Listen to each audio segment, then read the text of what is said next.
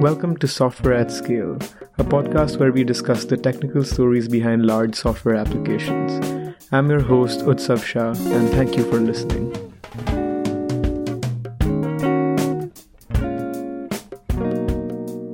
Hey, welcome to another episode of the Software at Scale podcast. Joining me here today is Ben Ofiri, the CEO and co-founder of Commodore, a Kubernetes platform in many ways. Ben was previously a software engineer and product manager at Google.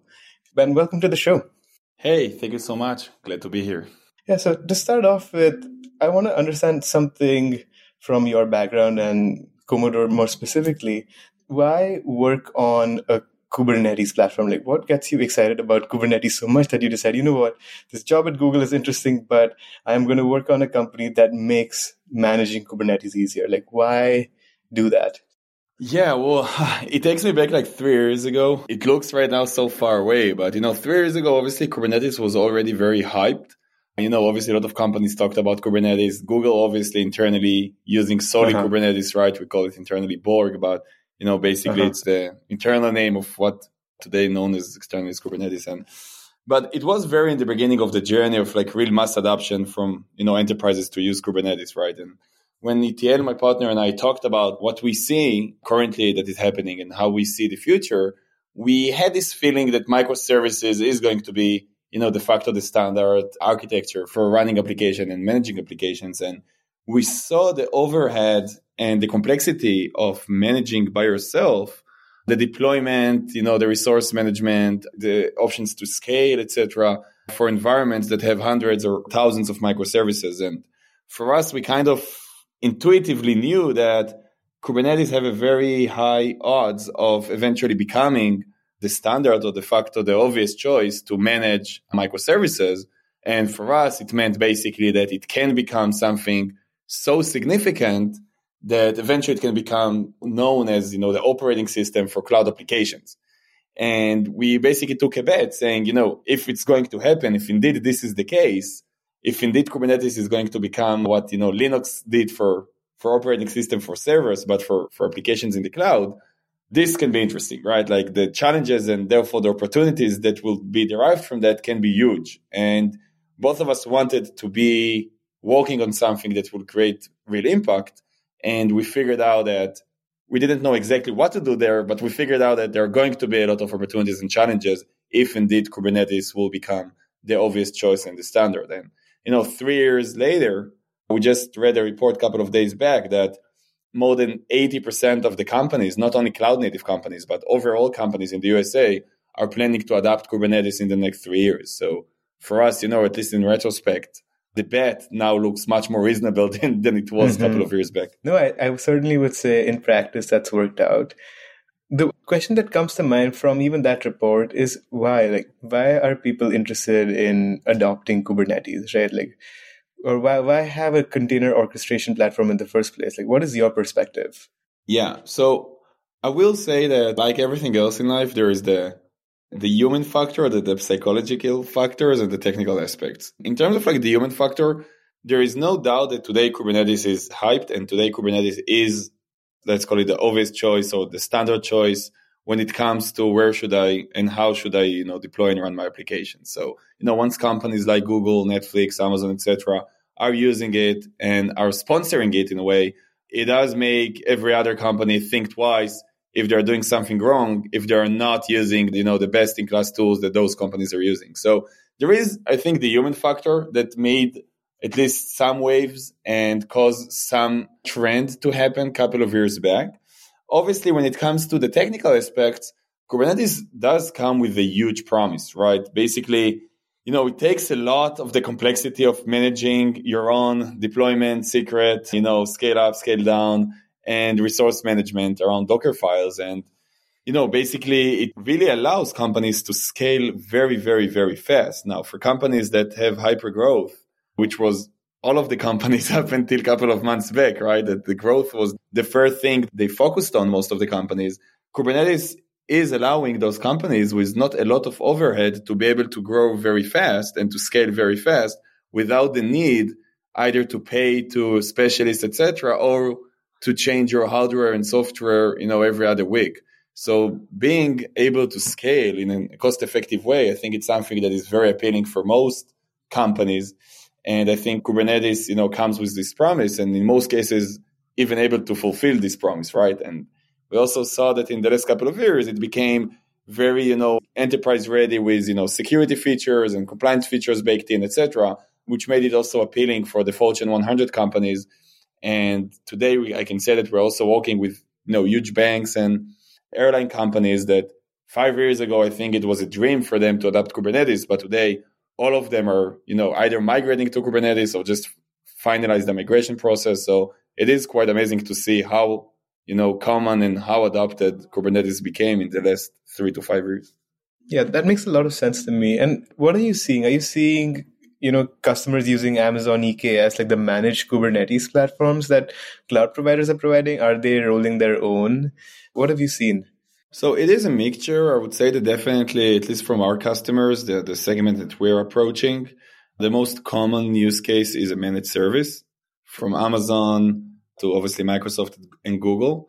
We do have customers that are running Kubernetes on-prem, and we also have customers that have hybrid cloud or sometimes even hybrid between on-prem and cloud from obviously different reasons, the disaster recovery and supporting different regions and compliance and regulations.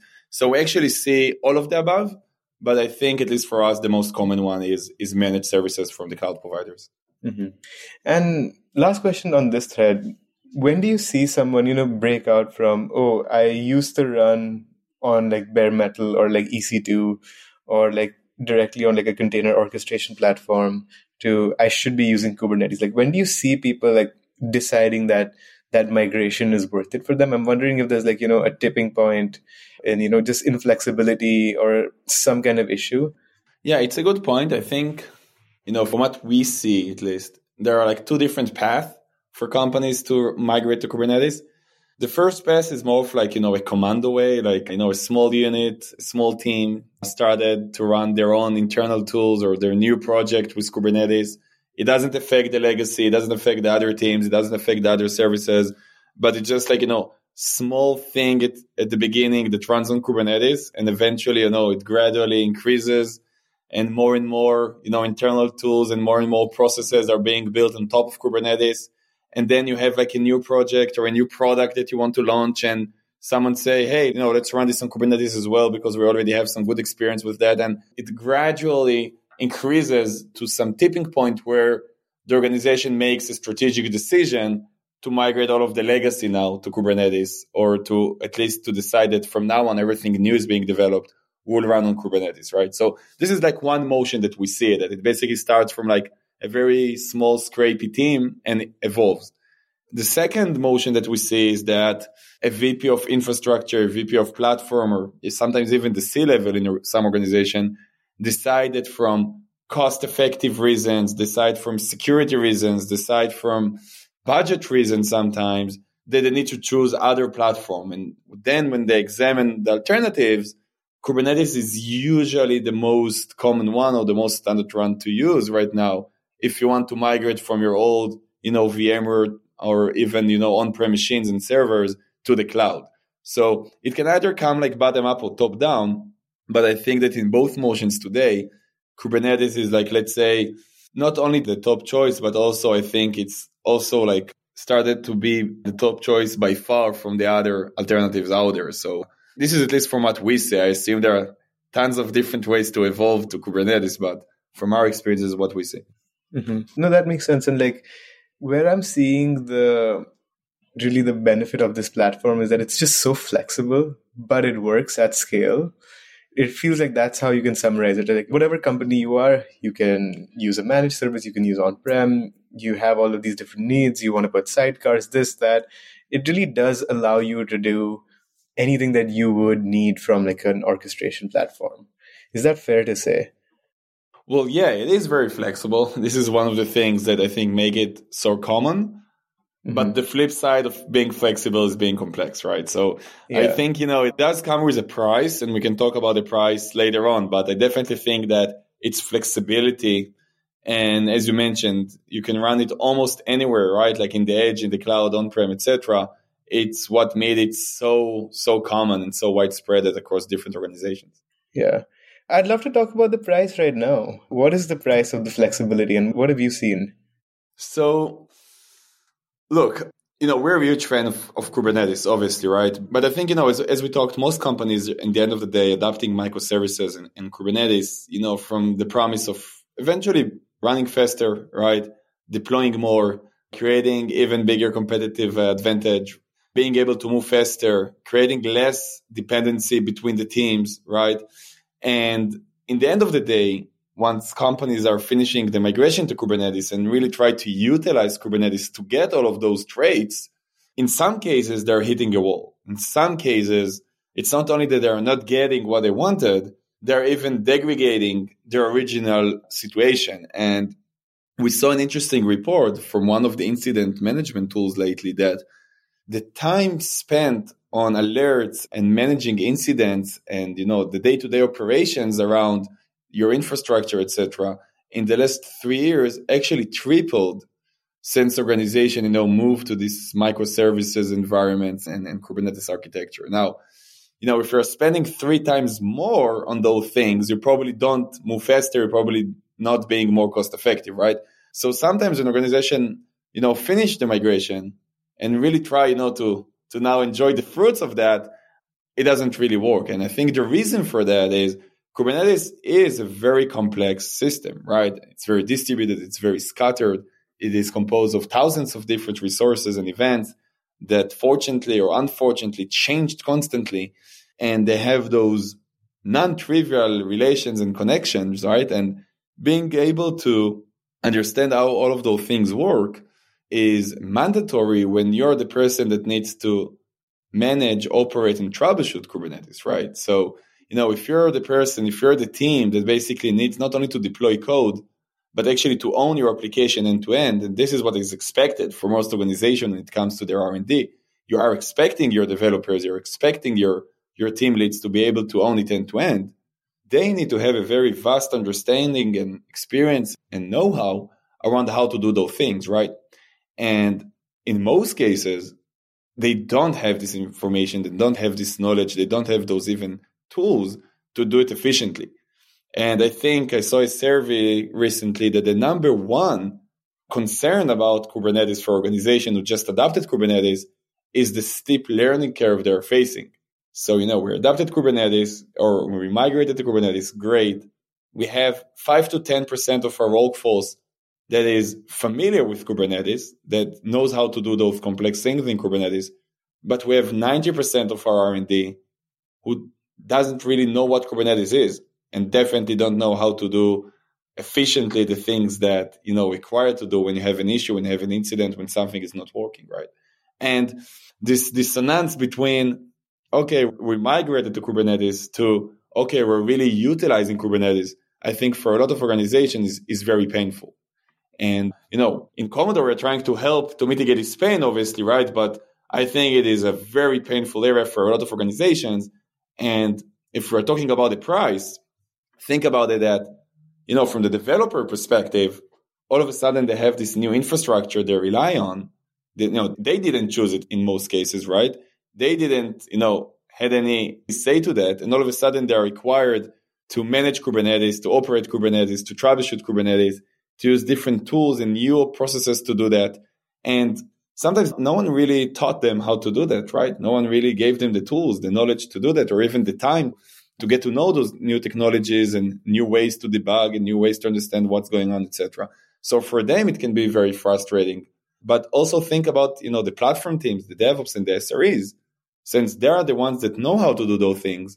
Immediately, in most cases, they become the bottleneck, right? They become the firefighters. They become the people who do all of the tickets. They become the people that everything is being escalated to. And those people that have tons of other initiatives to do are sometimes, feel that, they are the firefighters of the organizations. So we have this, two different groups in your R&D that are currently, not being cost effective, right? Not doing their best job. And just a couple of days back, we saw a report by the, Cloud Native Observability organization that 1 out of 5 developers actually want to quit their job because of this frustration and because of those, friction between the developers, the DevOps, the operations, the incident response, and so on. So we definitely see that there is a price, right? It's not something that is going smooth and easy for most organizations. Yeah, that certainly tracks, right? And then when you speak about a steep learning curve when you're trying to adopt a tool like Kubernetes, like how shared is that learning curve across organizations? And what I'm trying to ask is, do you have to learn different aspects of like Kubernetes, and like does it break in different ways at different organizations? Or is it mostly once you understand how Kubernetes works at place A, you probably understand like 50 to 60% of how it works in place B? Like what kind of distinction do you see there?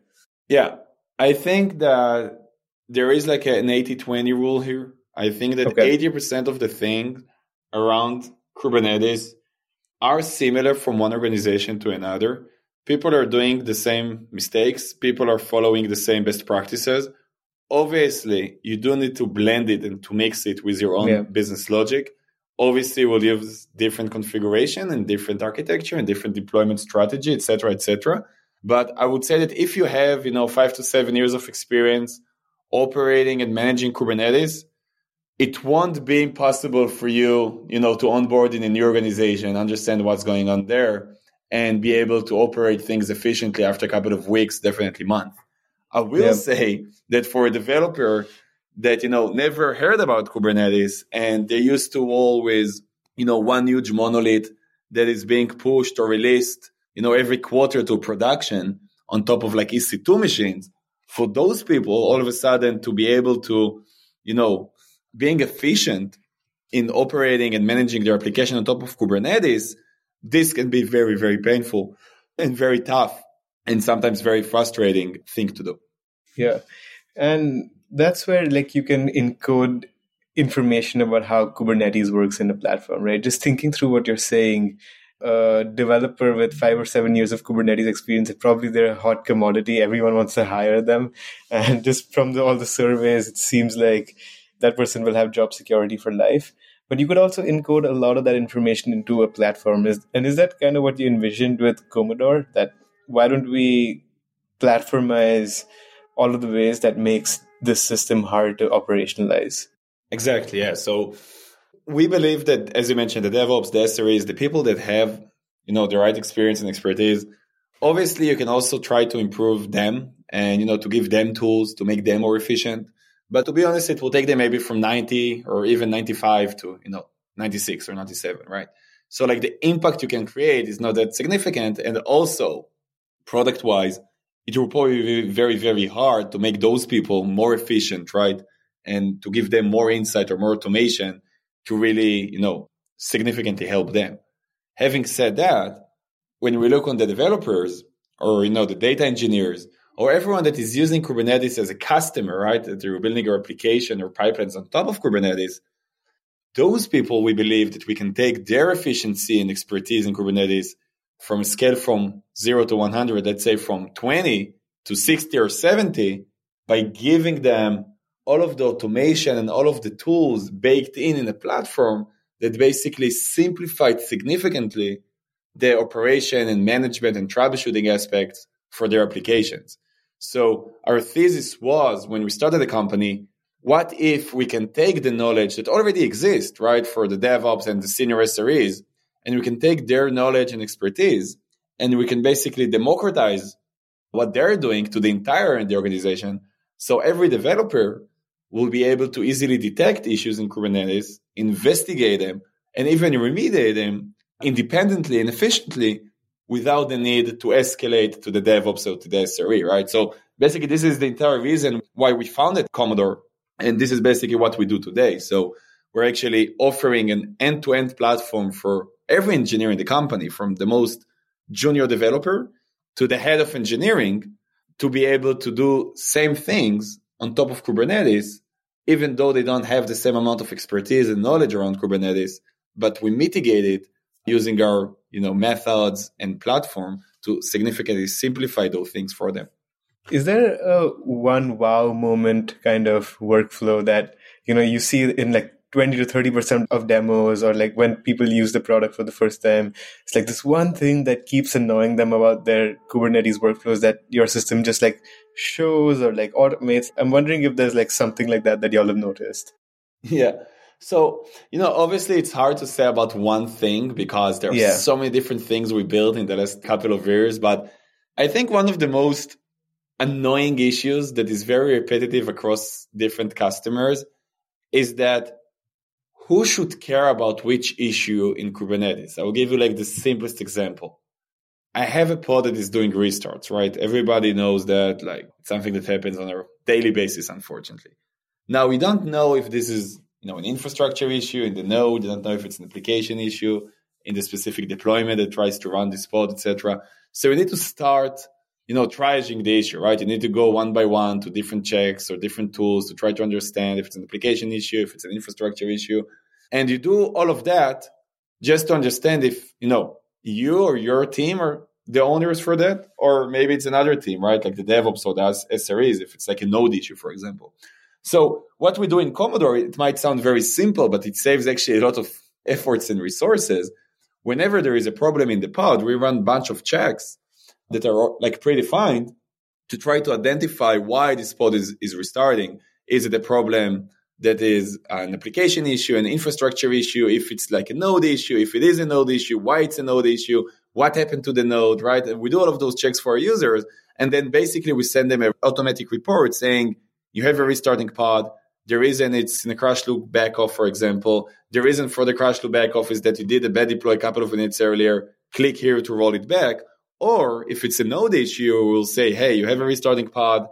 The pod that is, doing the restart, the node that is using is malfunctioning. All of the pods that are using these nodes are restarting around the same time. You should probably escalate to your infrastructure team or to your DevOps team, right? So like in one click, they can see not only that they have a pod that's doing a restart, but also, is it something that I should care about because it's an application issue? Or is this something my DevOps or my SRE should care about because this is a node issue, right? And I think when they see it in the same timeline, right, and they get like a single report saying, this is the symptom and this is basically the root cause, then it clicks like, okay, now I understand like how I can significantly improve my day-to-day, how I can significantly reduce the number of tickets I open, how I can significantly reduce the number of escalations and time being spent on similar issues, right? So for them, it's like seeing it in a single timeline with our report on top of it that can actually like make them understand how much time they can save or how many resources they can save using a tool like us. That would be so helpful for my life as well. We have like probably the flakiest set of alerts are just the container restart ones. And right now we haven't even tuned them well enough to not fire when we do deployments. So we have an alert that says, oh, pod is restarting too frequently in the last 30 minutes. But what ends up happening is you increase the number of pods in a certain deployment because, that service needs more capacity and the alerts are not tuned.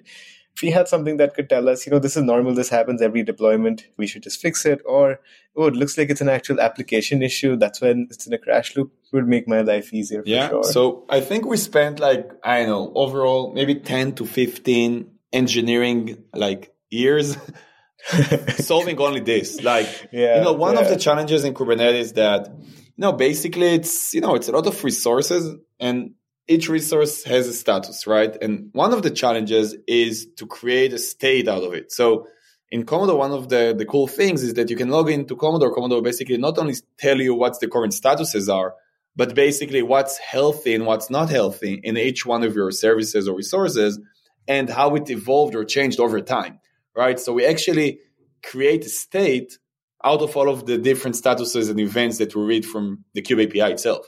So basically, if you just look on a pod and its status is not ready, right? It's something else. It's pending. It's whatever. Is it an issue or not? You don't know, right? You need to check if it's in the middle of a deploy. You need to check if maybe we're using spot instances and something is up and down. You need to check maybe after a couple of seconds, was it resolved? Maybe it was not resolved. Some things are transient. Some things are not transient. There are so many different nuances for each one of the different resource and type in Kubernetes. So if you just give it to someone who don't really know what Kubernetes is, his chances to being able to resolve an issue are very, very low without all of this understanding, right? Having said that, if you send it to the most senior DevOps in the team, he will tell you, oh yeah, this is how Kubernetes act. This alert, as you mentioned, is just because, the deployment is being running right now. Let's wait 5 minutes and it will automatically be resolved, right? Yeah. But you definitely don't want to escalate every time there is an issue for this very, very expensive and, busy DevOps, right? So this is exactly what we try. We try only to monitor on the real issues. And once we monitor, we help you to investigate also why it happened so we can actually fix it or remediate it via Commodore, hopefully in 1 to 2 clicks rather than, hours of investigation sometimes. How do you automate the fix, right? And is that scary for engineers? Like, one thing that I would be very worried about is some platform acting on my orchestration platform. Like, how do you kind of build that trust? First of all, what you described sounds awful. I will never let the vendor to automate anything on my production system, right? So we're being very, very, very careful around that. What we're doing, we're starting with suggestions, right? Like, hey, we noticed that it can be caused by X, Y, and Z. Here is how we can solve X. Here is how we can solve Y. Here is how we can solve Z, right? So we started with suggestions. Once we saw our suggestions, they make sense, like users are try to follow them, we started to add actually actions from our platform. Everything that we added is being guarded behind our back. So actually, like the platform engineers or the DevOps engineer can actually choose which teams can take which actions on which resources, right? So for example, you're probably okay with the developers that on some service to be able to restart a pod, right? Or even to do a revert on staging, okay? But you're probably definitely not okay with, letting the developers to drain a node in production, right? So like you can actually choose which teams can do what. And using Commodore, we are basically suggesting them what to do, giving the functionality to do that, but they need to take the ownership and responsibility to actually make the action. We don't believe that, the right move here is, go to the auto-healing motion and try to automate the things for users. We know that it is hard enough for most organizations to trust themselves to make actions, but we try to take all of the heavy lifting part from it. We're trying to be this single place that showing you the symptom, allowing you to explore and to find the root cause, suggesting you what to do with it, allowing you to take the action to solve it. Everything is audited. Everything is under RBAC and SSO, but eventually you're the person that need, to decide this is the right thing to do. Click on the button and, hopefully to resolve the issue. And you can also probably click and track how many times are people actually clicking the button. And you can even see how useful your remediations are and like optimize that metric over time. That is the ideal place, right? You ping people when you should be pinging people. You let them take the action and you can track if they're taking that action over time. Exactly. The cool thing around that is that, as I mentioned, like we never just show actions arbitrary. So every time a user takes action in Commodore is because we gave them some context that they decided that the right thing to do is take this action, right? So we can actually see when we were right, and we can actually fine tune which suggestions we're providing our users in which kind of scenario. And sometimes, we understand that what we did doesn't make sense. And sometimes we see that what we did totally makes sense. And then obviously, we can improve and iterate on top of it. So in the end of the day, we do want to build this machine, right? That for almost all of the scenarios in Kubernetes already knows what are the actions or steps you should take to resolve it, right? And if we can get to this point, our customers will even benefit more from our capabilities. So we're definitely building, our brain in a way that is, data-driven, and we do hope to improve our suggestions and our methods around it over time. Yeah, maybe a dumb question, but why doesn't Kubernetes have all of this stuff inbuilt? I think it's a fair question. I think, some of the reason is, it's an open source project that, basically it can go to so many different directions, from adding more resources to adding more abstraction on top of it, to adding more security functionality, And, there are so many different things to do. And I think specifically the layer that is around reliability, observability, operational is usually being done historically by either vendors or, the cloud providers themselves. So we don't see it organically coming from the core community of Kubernetes. Definitely, might be a good addition.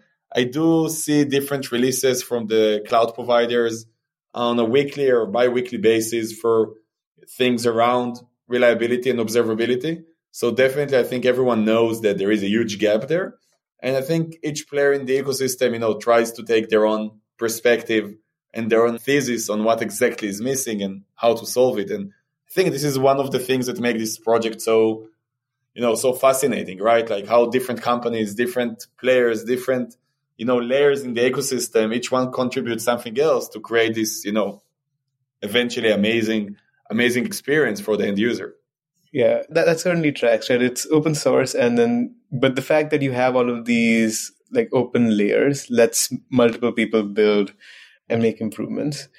How do you keep track of, adoption of new features and making sure that Commodore is satisfying the needs of customers using like new features that Kubernetes has? Like, is it kind of like you see what Kubernetes is doing, you see what problems there are coming, based on that, you add extra stuff to Commodore? Like, how does that stuff work? How quickly does Kubernetes actually ship out new things? And like, how much of a race is it to like just keep up with what's happening in the ecosystem? Yeah, that's a good question. First of all, I am ex-Googler and my partner is from eBay. So like we are very data-driven. So we're keeping a lot of track on what our users are doing, what are they doing in the platform, which features they're finding more useful. We're having tons of conversations with our users. We try to be very close to our users. In that way, we're a very like product-led company and not very like sales-led company. So we're having, interviews with end users on a daily basis. So we do try to keep track and to hear their pains, their insights, their feedback, not only on our tool, but also on different tools in the ecosystem, CI/CD tools, monitoring tools, and definitely on Kubernetes itself. Now, I will say that in Kubernetes, obviously, it is changing quite a lot and adding new capabilities, etc. But what I think is very interesting is the usage and the adoption of custom resources, right, of CRDs. And this is, I think, the equivalent of like a wild, wild west, right? Because everyone can create a new CRD. It can all of a sudden become super popular and, it can change and you can add more functionality there. So I think that we see a lot of new CRDs all of a sudden becoming from zero popularity to becoming very, very common in a matter of weeks or months. And then obviously us as a vendor, like as a solution that tries to simplify Kubernetes operation, we need very quickly to understand, okay, what does the CRD does? When it breaks, what do you need to do? What do you need to check? How does it interact with your other Kubernetes resources? And then basically we have some kind of a research department that does all of those things very, very quickly, translate it into product spec, and then we ship it into the product. So those things we do, I would say, even like on a weekly basis sometimes, but we are trying to respond very fast to changes in the ecosystem. Mm-hmm. And on that note of the research department, I would imagine the hiring for your company has to be of just deeply technical people who know what they're doing, because this is like a deeply technical product, right? Like you have to know you're aiming for the right things. You have to think about how like DevOps engineers and SREs are thinking. Is that the primary population of where you can hire from? Definitely. So we have a bunch of people coming from different backgrounds.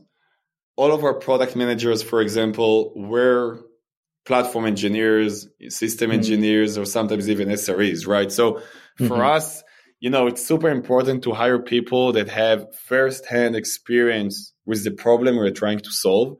It is a very technical problem that does require a lot of understanding. If you want to simplify something very complex, you do need to be an expert in this specific complexity, right? So It is hard for us, to find the right people. And I would say that the bar, working for Commodore is quite high for that reason. But, I think this is what makes sometimes working here a good opportunity, because all of the people here are obsessed on Kubernetes, on cloud native tools, on solving complex issues, on simplifying how to solve complex issues. And, when this is something that fascinates you, when this is something that you find interesting, you can create awesome things together, right? So, even our designers are people that are, fascinated by solving complex issues and simplifying complex tasks and, working together, software engineers, designers, product managers that find this, these kind of challenges interesting. The end result can sometimes be, groundbreaking and, non-orthodox in a lot of cases. So it is obviously a challenge to find those people. But then, when you do find them, I think, it can create an amazing environment to work together on solving those issues. Yeah.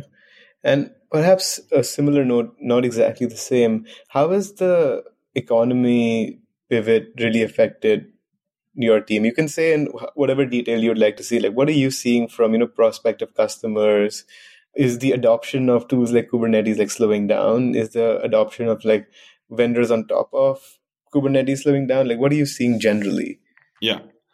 So I do see two different trends that are opposite to each other. This is only obviously our own experience, right? I'm not claiming to say that, it's the entire landscape, but obviously the biggest, mindset right now for most companies is to do more with less, right? Like a year ago, it was growth at any cost, right? It's just grow, grow, grow.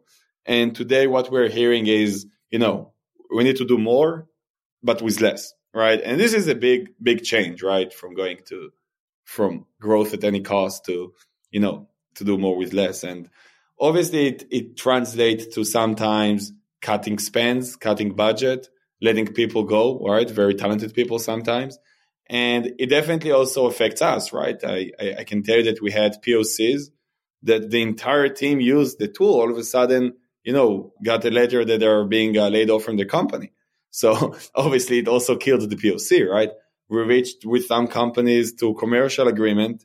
And, for some reason now the C-level needed to approve it. And, they said just, how no, like we're not going to approve new tools in this calendar year at all. It doesn't matter which tool it is. We're only going to use what we already have. So obviously in some cases, we saw the effect of what's happening in the market. I would say the second trend we're seeing is that because of companies trying to do more with less, and because of the reason that, those DevOps and SREs are so expensive and you have so little of them, you definitely need to guard their time and to make sure that you're not wasting their time on, escalations, ticket, and firefighting. And you do need to do more with less. So we try to understand how we can get more from what you have, right? More from my developers, more from my DevOps, more from my SREs and NOC. And then a tool like Commodore that basically automates a lot of the, manual operations, management, and troubleshooting aspects that are, happening on the daily basis for most organizations. We can actually save significant amount of time, not only from the developers, but also from the DevOps and the SREs. And if indeed you can prove that you can save X amount of times, X amount of hours every week by automating those tasks, for those organizations, this is actually a good story for them to buy a tool like Commodore, right?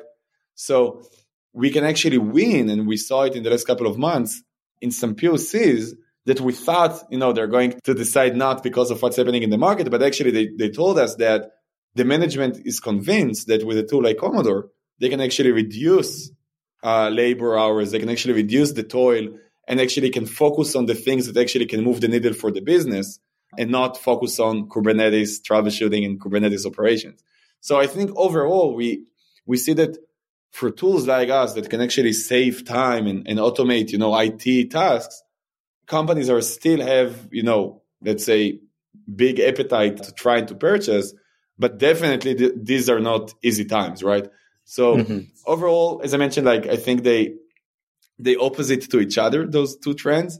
So far, we are, we as a company are doing okay, but we're definitely, not being cocky or anything. And we will definitely try to understand where the market is going in 23, which kind of trends are going to happen. And, as a company, we did need to make sure that we can thrive and succeed even in tough times. And, hopefully things will in a couple of months will be stabilized and improved, but we're definitely ready for each option. Yeah. The idea of those two trends that are in opposite directions makes a lot of sense to me. Finally, as a set of, just as a technologist, right, what gets you excited about the next year, right? Like, are there, some platform improvements that are coming to Commodore? Are there some capabilities that the Kubernetes API is going to provide that's going to expand what Commodore can do? Is there anything like that that gets you excited from like a technology perspective? Wow, so many. I would say that I think what I'm mostly excited is our plans to expand beyond only troubleshooting.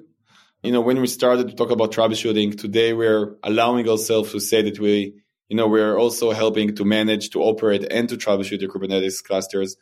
What we want to do by the end of the year is to be very proactive in allowing the end users, the developers and the DevOps, basically not only to manage and to operate, but also to make sure they comply with best practices, to make sure that they run in the most cost-effective way, to make sure that they're deploying in a way that is healthy in the first place to their clusters, so they will have less issues. So if we started from a bit of a reactive place of, okay, you have an issue, how to solve it, what we want to do in the next couple of months is to start being more proactive and actually suggest and enforce different best practices, etc., so your system will be more healthy and more reliable and more cost effective in the first place. So we have tons of new capabilities and features that we plan to roll out in the next couple of weeks and months to start and try it out. But we already got a very, very positive feedback from our beta customers that, using our suggestions, best practices, and enforcement, they actually managed to reduce number of escalations, reduce number of issues, reduce spend using Commodore. So this is definitely something we're all super excited about. And it will be, I think, a pretty significant change and expansion for us as a company. But, we can talk in a year and I can tell you how it went. Some kind of like service guardrails or like, that's the kind of stuff you're talking about, right? Like, every service should make sure they have like at least X nodes running for like availability. Is that kind of an example? There are some things that are can be done in the static level, by reading all of the configurations in YAML and to see, if they're complying with best practices. But think about all of the dynamic stuff, right? Can you identify idle resources, right? You deploy the PVC, it's deployed correctly, but no one is using it, right? It's just out there. Same goes for a config map, right? You just have a config that no one reads and no one updated for a month, right? Can you just kill it, right? Is it a good usage of your resources? Is it a good usage of your time? So there are so many things from the static point of view, but also from the dynamic point of view, that if you can combine them both and better understand what is actually deployed and what is actually being used, and if it's being used correctly or not, and then you can proactively suggest what to do with it, either to change, some configuration to kill this resource or to run it in a different way, right? So we're taking it from different perspective and different approaches. And eventually it can be, symbolized as a scorecard and things like that. But I think, the rule engine behind the scene is something that gets us very excited lately. Especially if it's very easy to add new rules and see how that rule is going to affect or how it operates on your organization, how easy it is to burn that rule down in terms of doing the migration to fix what that rule says. That is exciting. Well, thank you so much for being a guest, Ben. This was a lot of fun. And yes, I hope to have you or someone from Commodore again in a year to see how all of this goes. I can tell you that if everything goes great, it will be me. And if not, I will send my partner. Yeah, that'd be great. I'd like talking to both of you. Awesome.